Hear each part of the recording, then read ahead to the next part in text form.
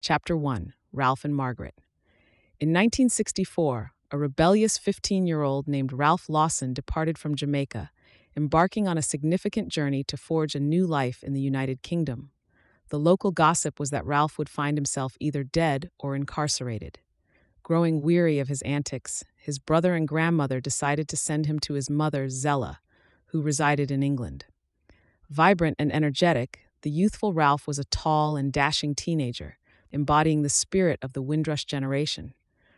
All his belongings could fit into 2 bags, his sole possessions during his inaugural flight. Ralph landed in the UK with scant money and no acquaintances. To reunite with Zella in Wellingborough, Ralph took his first train ride. The reunion with his mother was tense, and she insisted that he couldn't idle around the house. Swiftly, Zella directed Ralph to secure employment.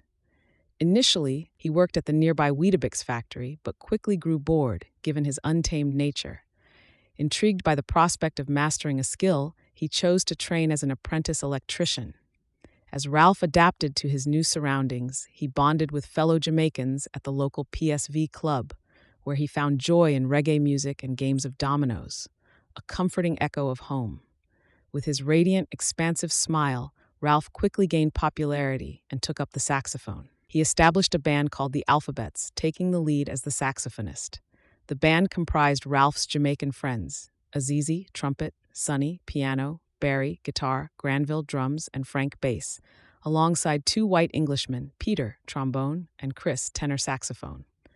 The Alphabets mainly performed soul and Motown tunes, but given the era of rock and roll, they also played hits by Elvis and the Beatles.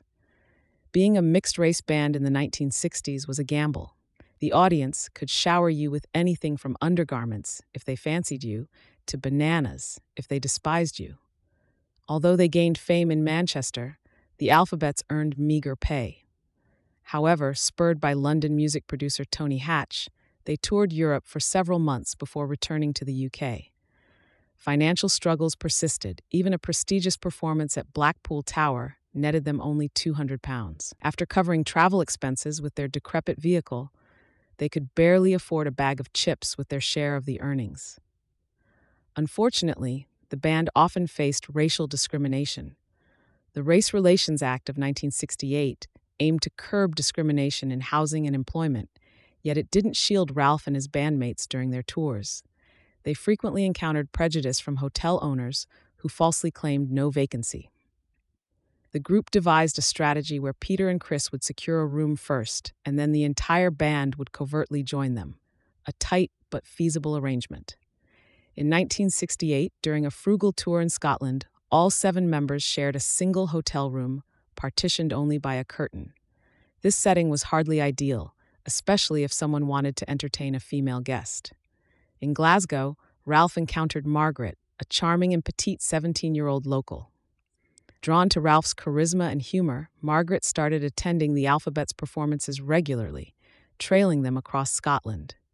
Their clandestine meetings were confined to parks, as a conventional relationship was impossible due to societal norms and her father's racial prejudice.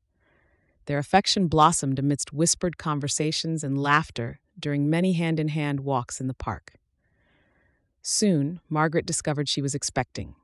A staunch Christian, she couldn't consider abortion. Unable to reveal the truth to her family, she fabricated a job opportunity in Manchester as a pretext to move there and start a new life with Ralph.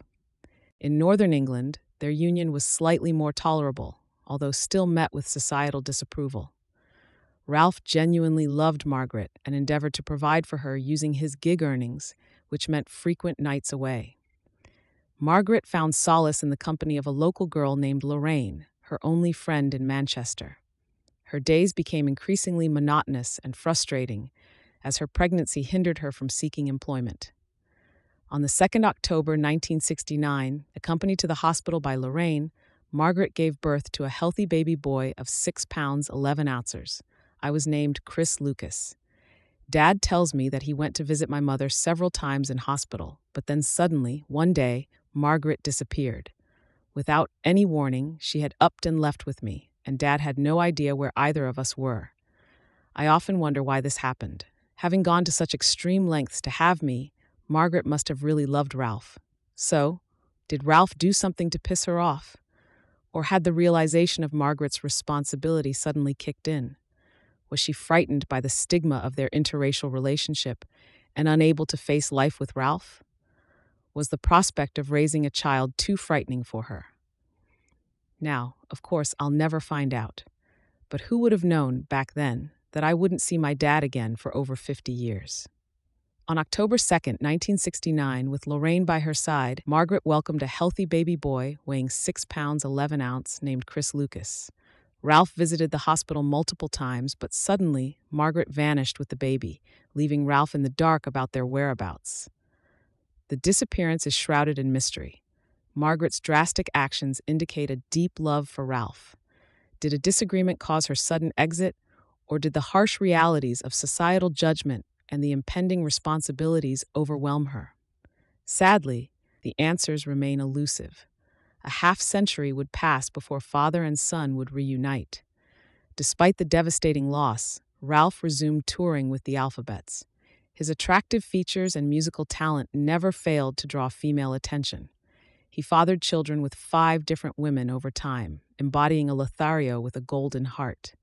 Meanwhile, Margaret, with infant Chris, stayed with Lorraine for a few weeks before finding a home in Mosside. The tumultuous neighborhood often led to baby Chris crying incessantly, inciting further disdain from the already resentful neighbors, who looked down on Margaret for having a biracial child. Eventually, the strain of single motherhood overwhelmed Margaret. She yearned for her family in Scotland, who were still oblivious to Chris's existence. Following a concerning doctor's appointment where bruises were found on Chris, the doctor suspected abuse. It was suggested that he be placed in foster care temporarily to give Margaret a respite. Margaret intended to reveal everything to her family in Scotland and then reclaim Chris. However, she never returned, leaving Chris to ponder if she ever disclosed the truth to her father or if societal pressure coerced her into leaving her child behind. This painful chapter marked Margaret's permanent exit from Chris's life, leaving unanswered questions and a yearning for closure in her wake.